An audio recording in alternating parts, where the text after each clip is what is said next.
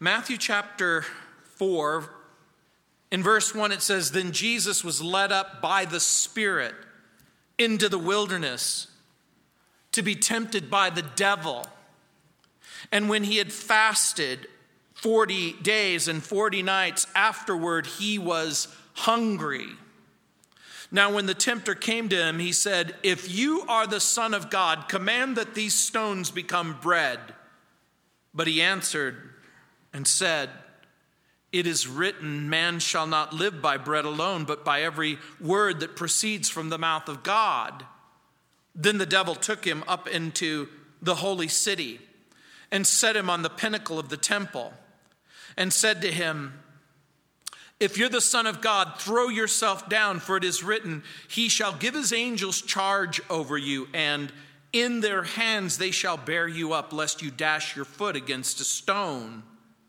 Jesus said to him, 'It is written again, you shall not tempt the Lord your God.' Again, the devil took him up on an exceedingly high mountain and showed him all the kingdoms of the world and their glory. And he said to him, 'All these things I will give you if you will fall down and worship me.' Then Jesus said to him, 'Away with you, Satan, for it is written, you shall worship the Lord your God, and him only shall you serve.' Then the devil left him, and behold, angels came and ministered to him."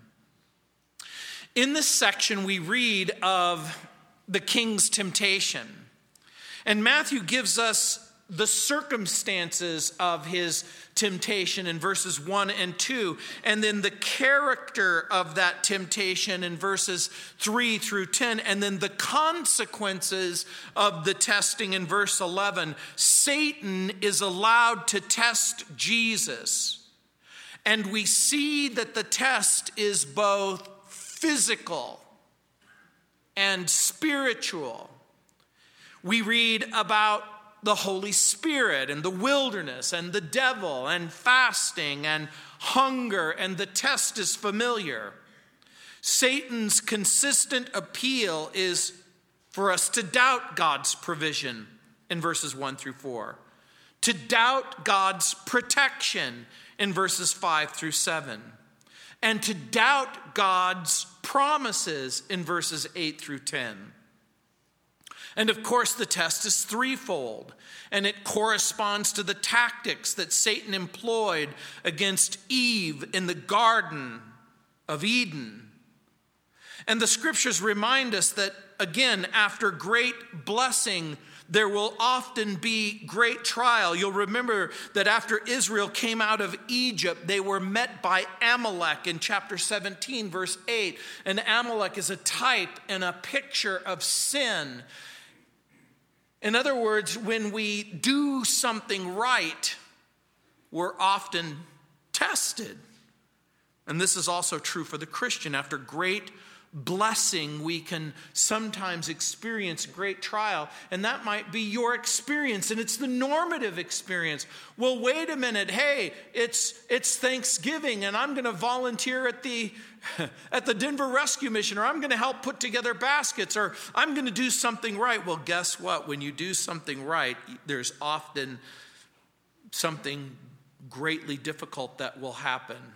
The moment you decide for Jesus, that's when the conflict with Satan begins. It was Erwin Lutzer who said, "Temptation is not sin. Temptation is a call to battle." Lutzer also wrote, "Each temptation leaves us better or worse. Neutrality is impossible," he writes. The Lord tests. Satan tempts. And you might be asking the question, well, what's the difference? What's the difference between a test and a temptation? A test determines what's inside of us. A temptation is a solicitation to evil. A temptation is an invitation to act out sin. The Lord God never invites anyone to sin. Satan always invites everyone to sin. The Lord God never invites anyone to sin. The devil gratifies. God satisfies. Someone has said that our flesh is the worm on the devil's hook. No wonder James wrote in chapter 1, verse 13, "Let no one say when he is tempted, I am tempted by God, for God cannot be tempted by evil, nor does he himself tempt anyone." Temptation has its source, not in the outer lure, but in the thing that is desired. I recall the story of a little boy who was staring at a bowl of apples. And as his eyes turned to those apples, the store owner said, "Son, what are you doing? Are you trying to steal one of those apples?" And the kid said, "No, sir. I'm trying not to." And therein is the difference. Oscar Wilde said, "I can resist anything except temptation." You see, for the unbeliever and the make-believer, temptation simply is a reminder, not if I'm going to give in, but when am I going to give in? And that's why for the Christian, for the person who loves the Lord, James will later write in chapter 4, in verse 7, he'll say, "Submit to God, resist the devil, and he will flee." Most people want to be delivered from temptation, but they like to keep in touch. In Deuteronomy chapter 8, verse 2, it says, "You shall remember the Lord your God, how he led you all the way these 40 years in the wilderness to humble you and test you, to know what was in your heart, whether you would keep the commandments or not." Satan desires to make us ignorant of God's will, or impatient with God's will, or to act independently of God's will, or to indict our heart through the accusations of our heart concerning God's will. And remember, in the earlier part of Matthew, the revelation of God has taken place. It is God's will that Jesus is the Messiah. It is God's will that Jesus is the King. And so look at the lust of the flesh, the temptation to doubt God's provision. Look again at verse 1. It says, "Then Jesus was led up by the Spirit into the wilderness to be tempted by the devil." And when the text says Jesus was led up by the Holy Spirit into the wilderness to be tempted by the devil, it should cause each and every one of you to pause at least for a moment and to ask a question of the text. Why would the Spirit of God lead the Son of God into such a difficult situation? And I know that you've asked it about yourself. Lord, why would you do this? Why would you bring me to this place? I'm reminded of the story of the person who was getting ready to, he's driving past Dunkin' Donuts and he goes, "Lord, if you don't want me to have a donut this morning, just make sure there's no parking space right in front of Dunkin' Donuts." And so he goes around once, and he goes around twice, and he goes around 3 times. And there, the 4th time, the parking space opens up.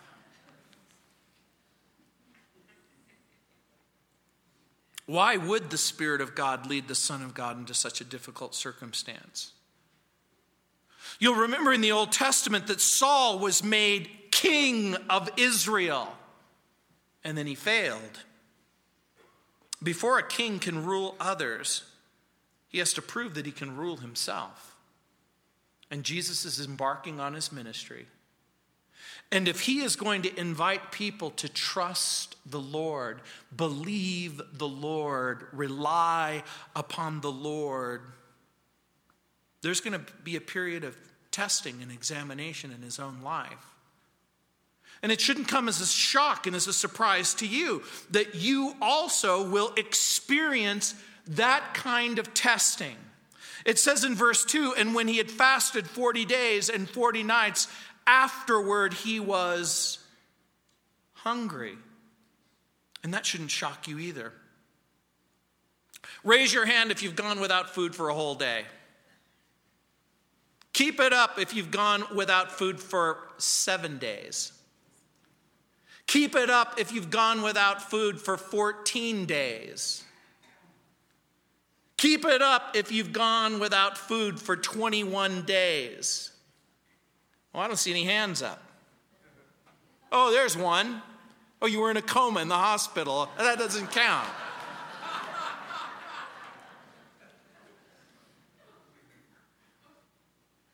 After 30 days, the tissue in your body begins to break down and you absorb the muscle in your own body. You begin to die. And you'll remember that the children of Israel wandered in the wilderness, how many years? 40 years, and then there's a test. Noah's flood, 40 days and 40 nights, and then a test. Jonah preaches for 40 days and 40 nights, and then a test. The children wander for 40 years. Jesus fasts for 40 days. Both spend time in the wilderness. Both experience a testing. Both are experiencing a preparation for a future mission. It says, now when the tempter came to him, he said, if you're the Son of God, command that these stones become bread.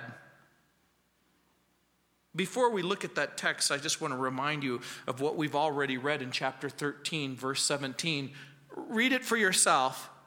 And suddenly a voice came from heaven saying, this is my beloved Son, in whom I am well pleased. The Father has already declared that he is the Son. So when Satan says, if you're the Son of God, we can think of this in one of two ways. Satan is either saying, since you are the Son of God, or he is suggesting that if he is in fact the Son of God, and if he is in fact acting according to God's will and according to God's plan, it doesn't make sense that he should suffer deprivation. And this becomes one of the things that we know in each one of our lives, that Satan targets the mind. His weapon, lies. For what purpose? To make us ignorant of God's will. Satan targets the body. His weapon, suffering. For what purpose? To make us impatient with God's will. He says, if you're the Son of God, command that these stones become bread. By the way, is it a sin to be hungry? No. But can you satisfy your hunger in such a way that you dishonor God? Yeah, you know what that's called. It's called gluttony. Is it a sin to be thirsty? But can you satisfy that thirst in such a way that you dishonor God? Is it a sin to be sexually attracted to a person? No. But can you act on that in such a way that it dishonors God? And you see, this is the temptation. This is the test. Why in the world would God allow the Messiah to go hungry? The real test is that Satan wants Christians to believe that God is unfair or unkind or limits the things that we need. And this is the same tactic that Satan took with Eve in the Garden of Eden. when he basically said to her, hath not God said concerning a particular thing? In other words, Satan led Eve with the impression that she was going to lose out or that she was going to miss out. Satan's suggestion, the Lord must not really love you, because if he really loved you, he would take better care of you. And so the test is, does God want to provide for you? And the right answer is, the Bible has already revealed that God wants to make a provision, but the challenge becomes, will you accept his provision on his terms? What is the test? Well, for Jesus, to exercise his divine powers outside of the will of God would mean to spell defeat, because in John's gospel we learn that Jesus did always those things that pleases his Father in John chapter 8 verse 29. And so the invitation here is to exercise his deity in order to satisfy his humanity. If you're the Son of God, the Father in heaven has already declared that he is the Son of God. And so Jesus is faced with this dilemma. Am I going to get what I need on my terms, or am I going to wait for God to make that provision for me? And for many of you, it's hard for you to say, well, I guess I'm not going to eat unless the Lord wants me to. I guess I'm not going to drink unless the Lord wants me to. But the Bible has already said that the Lord will make a provision for you. He will make a provision for you. He will make a provision for you. And so in verse 4 it says, but he answered and said, it is written, man shall not live by bread alone, but by every word that proceeds from the mouth of God. How does Jesus respond to the temptation? He quotes Deuteronomy chapter 8, verse 3. Now, I know for many of you who every January you make the commitment, I am going to read through the Bible, and you get through Genesis and it's really interesting, and you get through Exodus and it's pretty exciting. And then you start to sort of hit a wall at Leviticus, and by the time you get to Deuteronomy, you're done. But the Lord is aware that each and every section has an important contribution to make. And the context is found in Deuteronomy chapter 8, verses 1 through 6. And if you have a Bible, you can turn there. If you don't, just listen. In Deuteronomy chapter 8, verse 1, it says, every commandment which I command you today, you must be careful to observe, that you may live and multiply and go in and possess the land which the Lord swore to your fathers. The text goes on and says, and you shall remember that the Lord your God led you all the way these 40 years in the wilderness to humble you and to test you, to know what was in your heart, whether you would keep his commandments or not. So he humbled you. He allowed you to go hungry. And he fed you with manna, which you did not know, that he might make you to know that man shall not live by bread alone. And Jesus has wandered through the wilderness. And day 1 has gone by, and day 5 has gone by, and day 10 has gone by, and day 20 has gone by, and day 30 has gone by, and his stomach is starting to collapse on its own self, and every particle in his body is absolutely gone, and he is remembering Genesis and Exodus and Leviticus and Deuteronomy, that you might know that man shall not live by bread alone, but man lives by every word that proceeds from the mouth of the Lord. The Lord understands that there is a physical reality and that there is a spiritual reality, and the Lord will often test us in the ordinary things of life, like eating and drinking and personal relationships. Lord, I don't want to be alone. It's good that a man not be alone. Lord, I want a companion. It's not wrong for you to want a companion.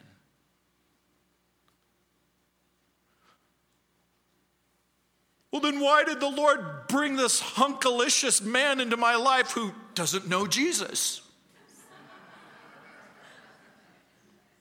He's everything that a girl could ever want. It's not wrong for you to want to have companionship, and it's not wrong for you to want to have relationship. Jesus allowed the Word of God to be his authority, to inform his thinking and inform his living. Jesus has the Word of God hidden in his heart, like it says in Psalm 119, verse 11, so that he could quote it accurately and apply it specifically to his circumstances. And we see that the Word of God will cut the scales of the serpent. The inspired Word of God is our defense against Satan's attacks. And we see the lust of the eyes, the temptation to doubt God's protection. Look in verse 5, it says, then the devil took him up into the holy city and set him on the pinnacle of the temple. I don't have the image, and I wish I would have had James or Connie get it. But if you can imagine the Temple Mount, and you're looking at the Temple Mount, in front of the Temple Mount, there is a large wall. And on the Temple Mount, there is a valley that plunges right in front of the temple. It's called the Valley of Kidron. And if you go to the highest part of the wall on the temple and you go to the lowest part where the Kidron Valley plunges, that's the pinnacle. And Jesus is on this particular place. And once again, Satan questions the identity of Jesus. If you're the Son of God, and the faith of Jesus. If you're the Son of God, throw yourself down, for if you do, God will protect you. Jesus quotes the Bible, and so Satan quotes the Bible. Does that shock you? You might have thought, well, I thought that the Bible was a sacred book. It is. I thought it was a holy book. It is. I thought it was the very word of God. It is. I thought it reveals the very will of God. It does. Does it shock you that Satan will take it and speak it, but he will twist it and distort it? He says he's given angels charge over you. Satan dares Jesus to put the promises of God to the test, to put God's protection to the test, like some of you. Okay, God, if you're really there, God, if you're there, make the Broncos win this afternoon.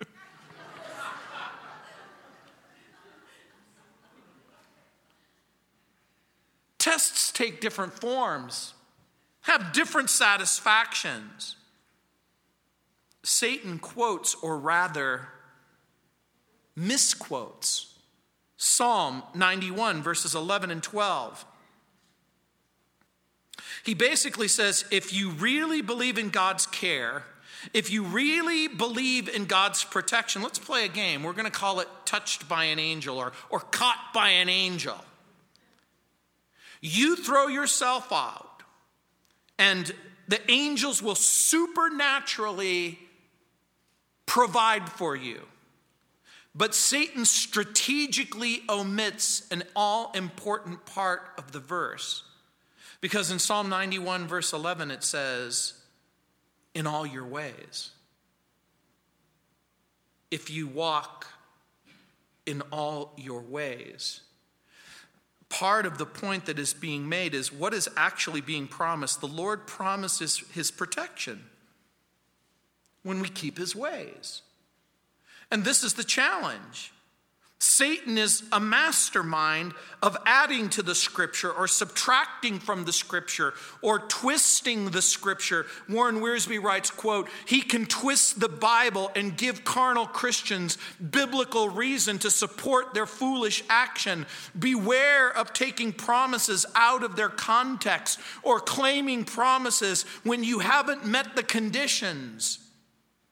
To do something without the Bible's authority is sin.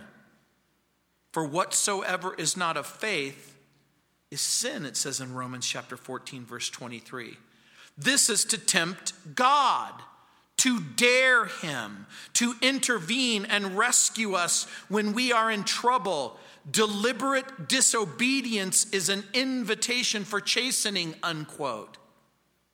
In other words, if you go, "Well, Lord, if you're really there, and if you really care, you'll do this, or you'll do that, or you'll do this, and you'll do that." The first temptation relates to Christ's person. The second temptation relates to Christ's trust in God. Some of you have privately said to me, "I have problems trusting." It's the common experience of almost every single human being. And God invites you to trust him. Satan invites Jesus to presume upon God's mercy. God's power is employed and motivated by God's love and God's goodness. And this is the difference between a divine miracle and sorcery. The devil is in fact inviting Jesus to ask God to deliver him from a peril of his own making. You would never do that, right? You would never, ever ask God to deliver you from something that you got yourself messed up with. Has the Satan ever said to you, "You got yourself in this jam, and I'm going to cry out to God to get me out of the jam"? You know what is really interesting to me is God in his grace and his mercy will sometimes supernaturally, even though you have been a complete idiot and fool, is that he loves you so much. He cares for you so much that he will intervene in your life.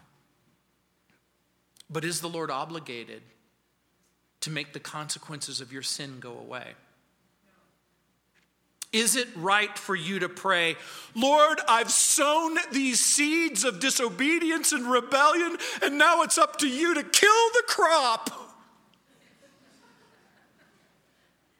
Knowing that what a person sows, that also they will reap. And so Jesus said to him, "It is written again, you shall not tempt the Lord your God." Jesus quotes Deuteronomy chapter 6, verse 16. So how do we deal with Satan? We submit to God. We resist the devil.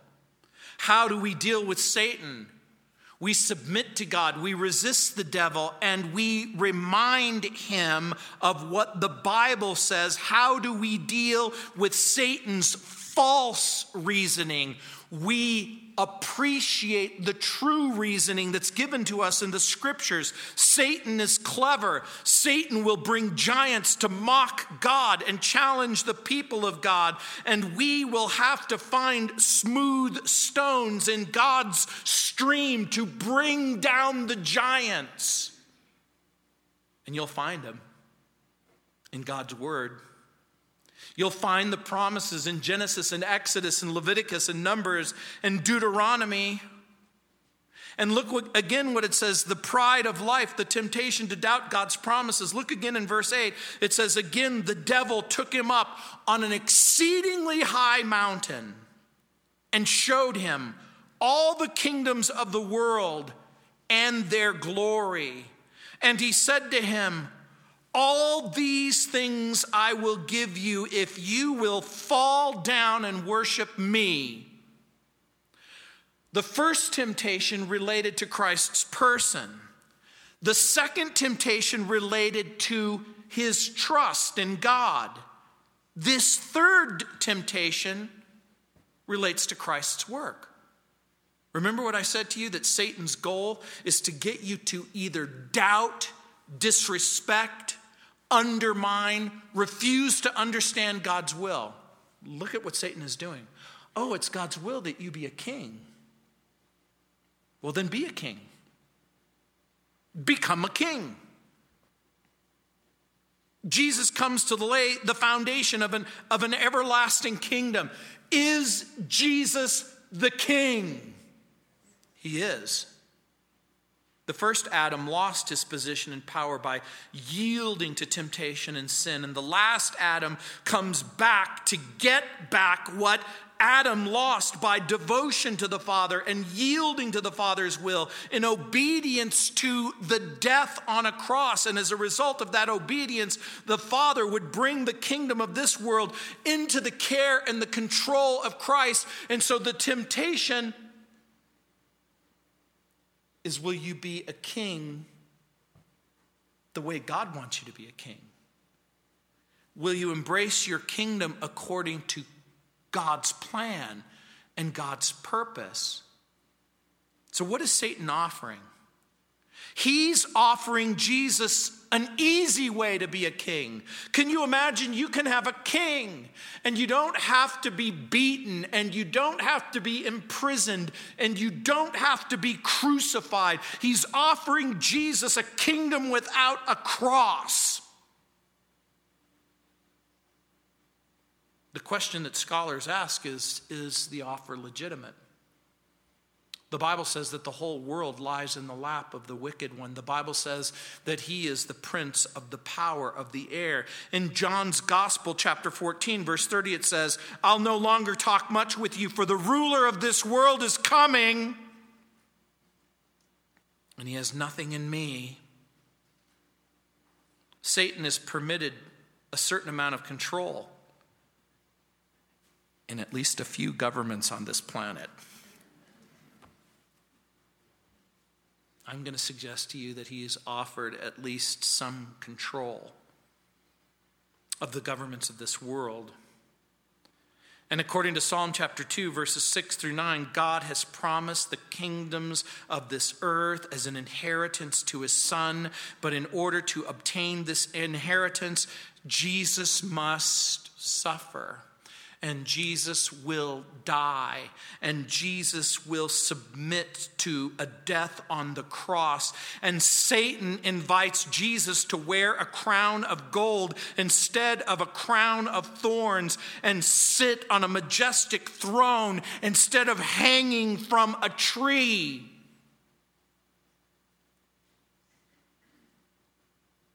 And you're probably wondering, well, what's God's will for my life? And what does God want for me and from me? And the Lord wants you to experience his love and to experience his forgiveness and to experience hope and to experience his grace and to experience his mercy and to experience eternal life. But you won't experience it without grace and without the gospel and without Christ. Satan invites Jesus to fulfill God's plan. Absent the pain, absent the sorrow, absent the humiliation. And sometimes that's exactly what we want, and Satan will act on that. Well, I want to fulfill God's plan and purpose, but I don't want pain in my life, and I don't want sorrow in my life, and I don't want humiliation in my life. And so Satan will gladly show up and say, I'll make that pain go away. I'll make that sorrow go away. I'll make that humiliation go away. The cost? Simply acknowledge Satan's ability to make good on his promises. And worship him. And that's exactly what we do. Every single time when we say, God's plan isn't the plan for me, God's promises isn't the promise for me, God's protections aren't the protections for me, But Jesus, look what it says in verse 10. Then Jesus said to him, "Away with you, Satan, for it is written, you shall worship the Lord your God, and him only shall you serve." He quotes Deuteronomy chapter 6, verse 13. Because only the Word of God can reveal Satan's lies and defeat him. And you can't, I hope you understand this by now, you can't reason with Satan. We get that from the very opening of the book of Genesis when Eve tries to reason with Satan. Where is that going to take you? It's going to take you nowhere fast. Human wisdom can't serve as an adequate defense against Satan's schemes. Does it shock you? Does it surprise you? Does it embarrass you? Are you a little bit put off if I say to you, he's smarter than you are? I know some of you might be thinking, well, I don't know about that. You know what? Human wisdom cannot serve as an adequate defense against Satan's schemes. And so what does the Lord give us? He gives us his word. He gives us his grace. He gives us the presence of the Holy Spirit inside of us and an interceding Son, according to the book of Hebrews, in heaven. Do you realize that when you were sleeping last night, Jesus was praying for you? Every moment of your existence, Jesus is interceding for you. He's praying for you. He's pleading with the Father. He's reminding us that God, who has begun the work, is going to see it to the end.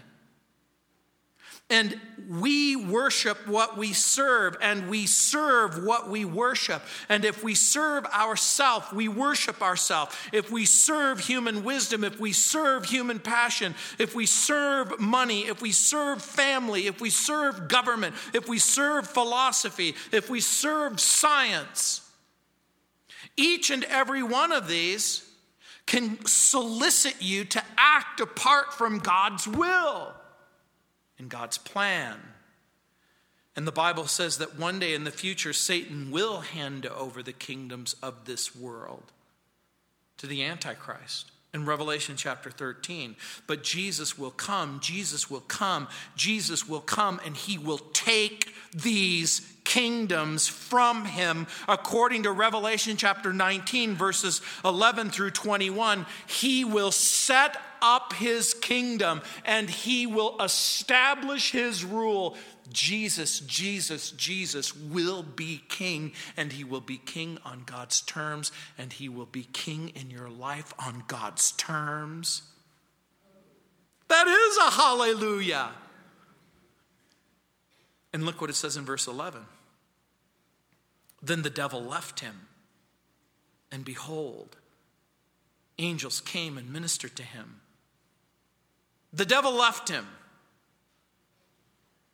Forever? No, he's going to show up again. Just like in your circumstance. Lord, I dodged a bullet that time. Does that mean that Satan will never show up and never solicit ever again? He's like those phone solicitors that no matter, take me off the list. Take me off the list. And then they call back, don't they? And they call again. And that's exactly what Satan does. And this is why we study and we learn God's word. This is why, again, I'm so glad you're here, and I'm so glad we get to open up our Bibles. But the truth is, if you don't open your Bible on Monday, and if you don't open your Bible on Tuesday, and if you don't open your Bible on Wednesday and Thursday and Friday and Saturday, the chances are you're going to get in trouble. And this is why memorizing the word of God is so important. This is why it says in Psalm 119, verse 11, your word I've treasured in my heart so that I won't sin against you. Psalm 37, 31, the law of his God is in his heart. His steps do not slip. Psalm 40, verse 8, I delight to do thy will, O my God. Your law is within my heart. The implication being the instructions on how to go forward in this difficult circumstance is found inside of me. And that's why I do what I do. And I'm constantly asking the question. When people ask me questions about things, the very first thing that I'll say is, what does the Bible say about this? We're to meditate on God's word, and we're to congregate with one another. The Spirit of God will not be able to bring to your remembrance if nothing's there. And so you might be thinking, I can see how Genesis can apply to practically, and I can see how Exodus could apply and Leviticus could apply, but what help could, Deuteronomy, Matthew chapter 4, yes, Jesus uses Deuteronomy in order to defeat the devil. Again, some people who manage to overcome temptation seem to leave Satan their forwarding address. Hey, you can find me here. John Owen offered Christians this advice. He was a Puritan. Let us learn more about the power of temptation in order to avoid it. He wrote, watch and pray.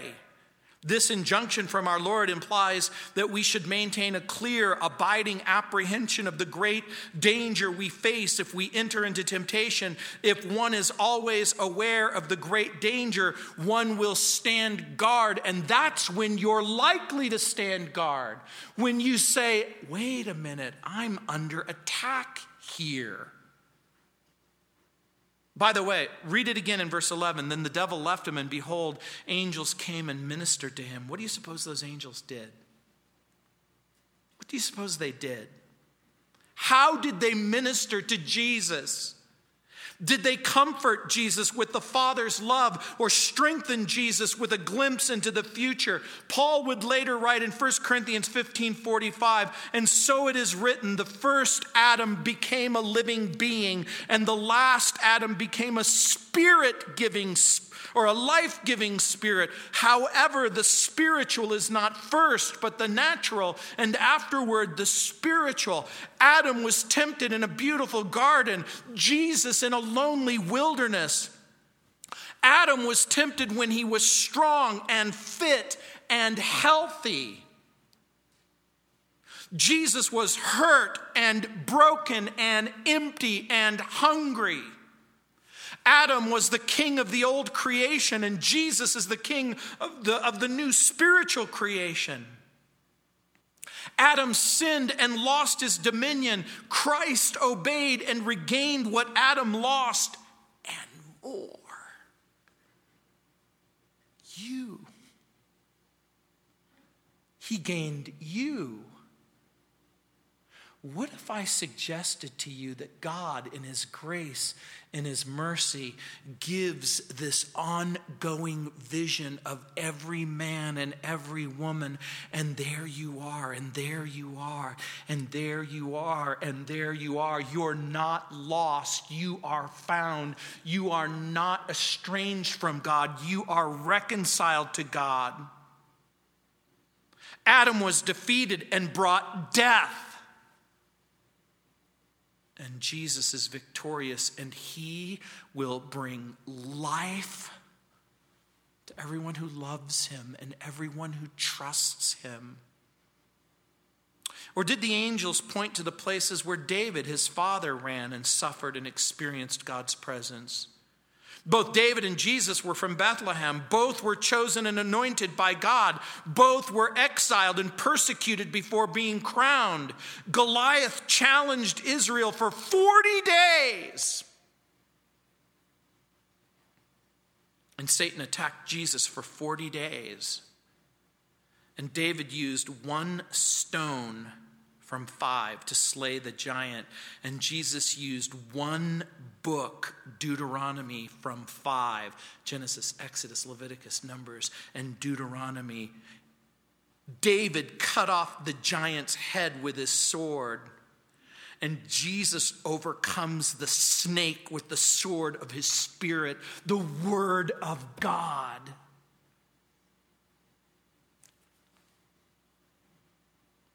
You have what you need. You can submit to God. You can resist the devil. You can embrace his word. You can use it when things are really difficult. You know the passage in Proverbs chapter 2, verse 5. Trust in the Lord with all your heart. Lean not to your own understanding. In all your ways, acknowledge him and he'll direct your paths. Don't be wise in your own eyes. Fear the Lord and depart from evil. The old saints used to say, ask not how, but trust him still. Ask not when, but wait his will. Simply on his word rely. God shall all your need supply.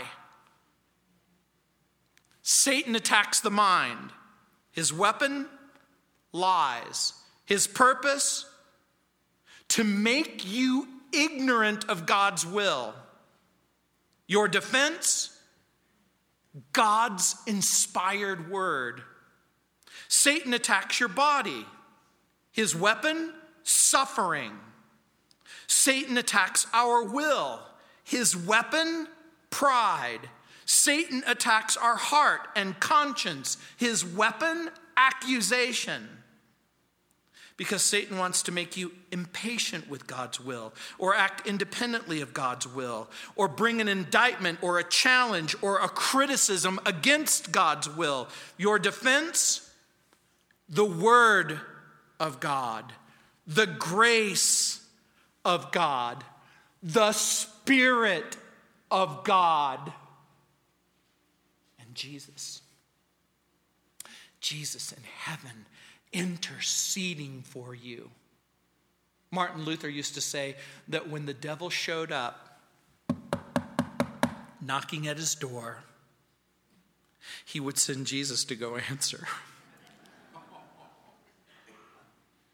It's okay for you to do exactly that. Let's pray. Heavenly Father, Lord, it makes perfect sense that Satan would want to make us ignorant of your will, or impatient with your will, or to act independently of your will. And for that person who's praying that simple prayer, Lord, what is your will?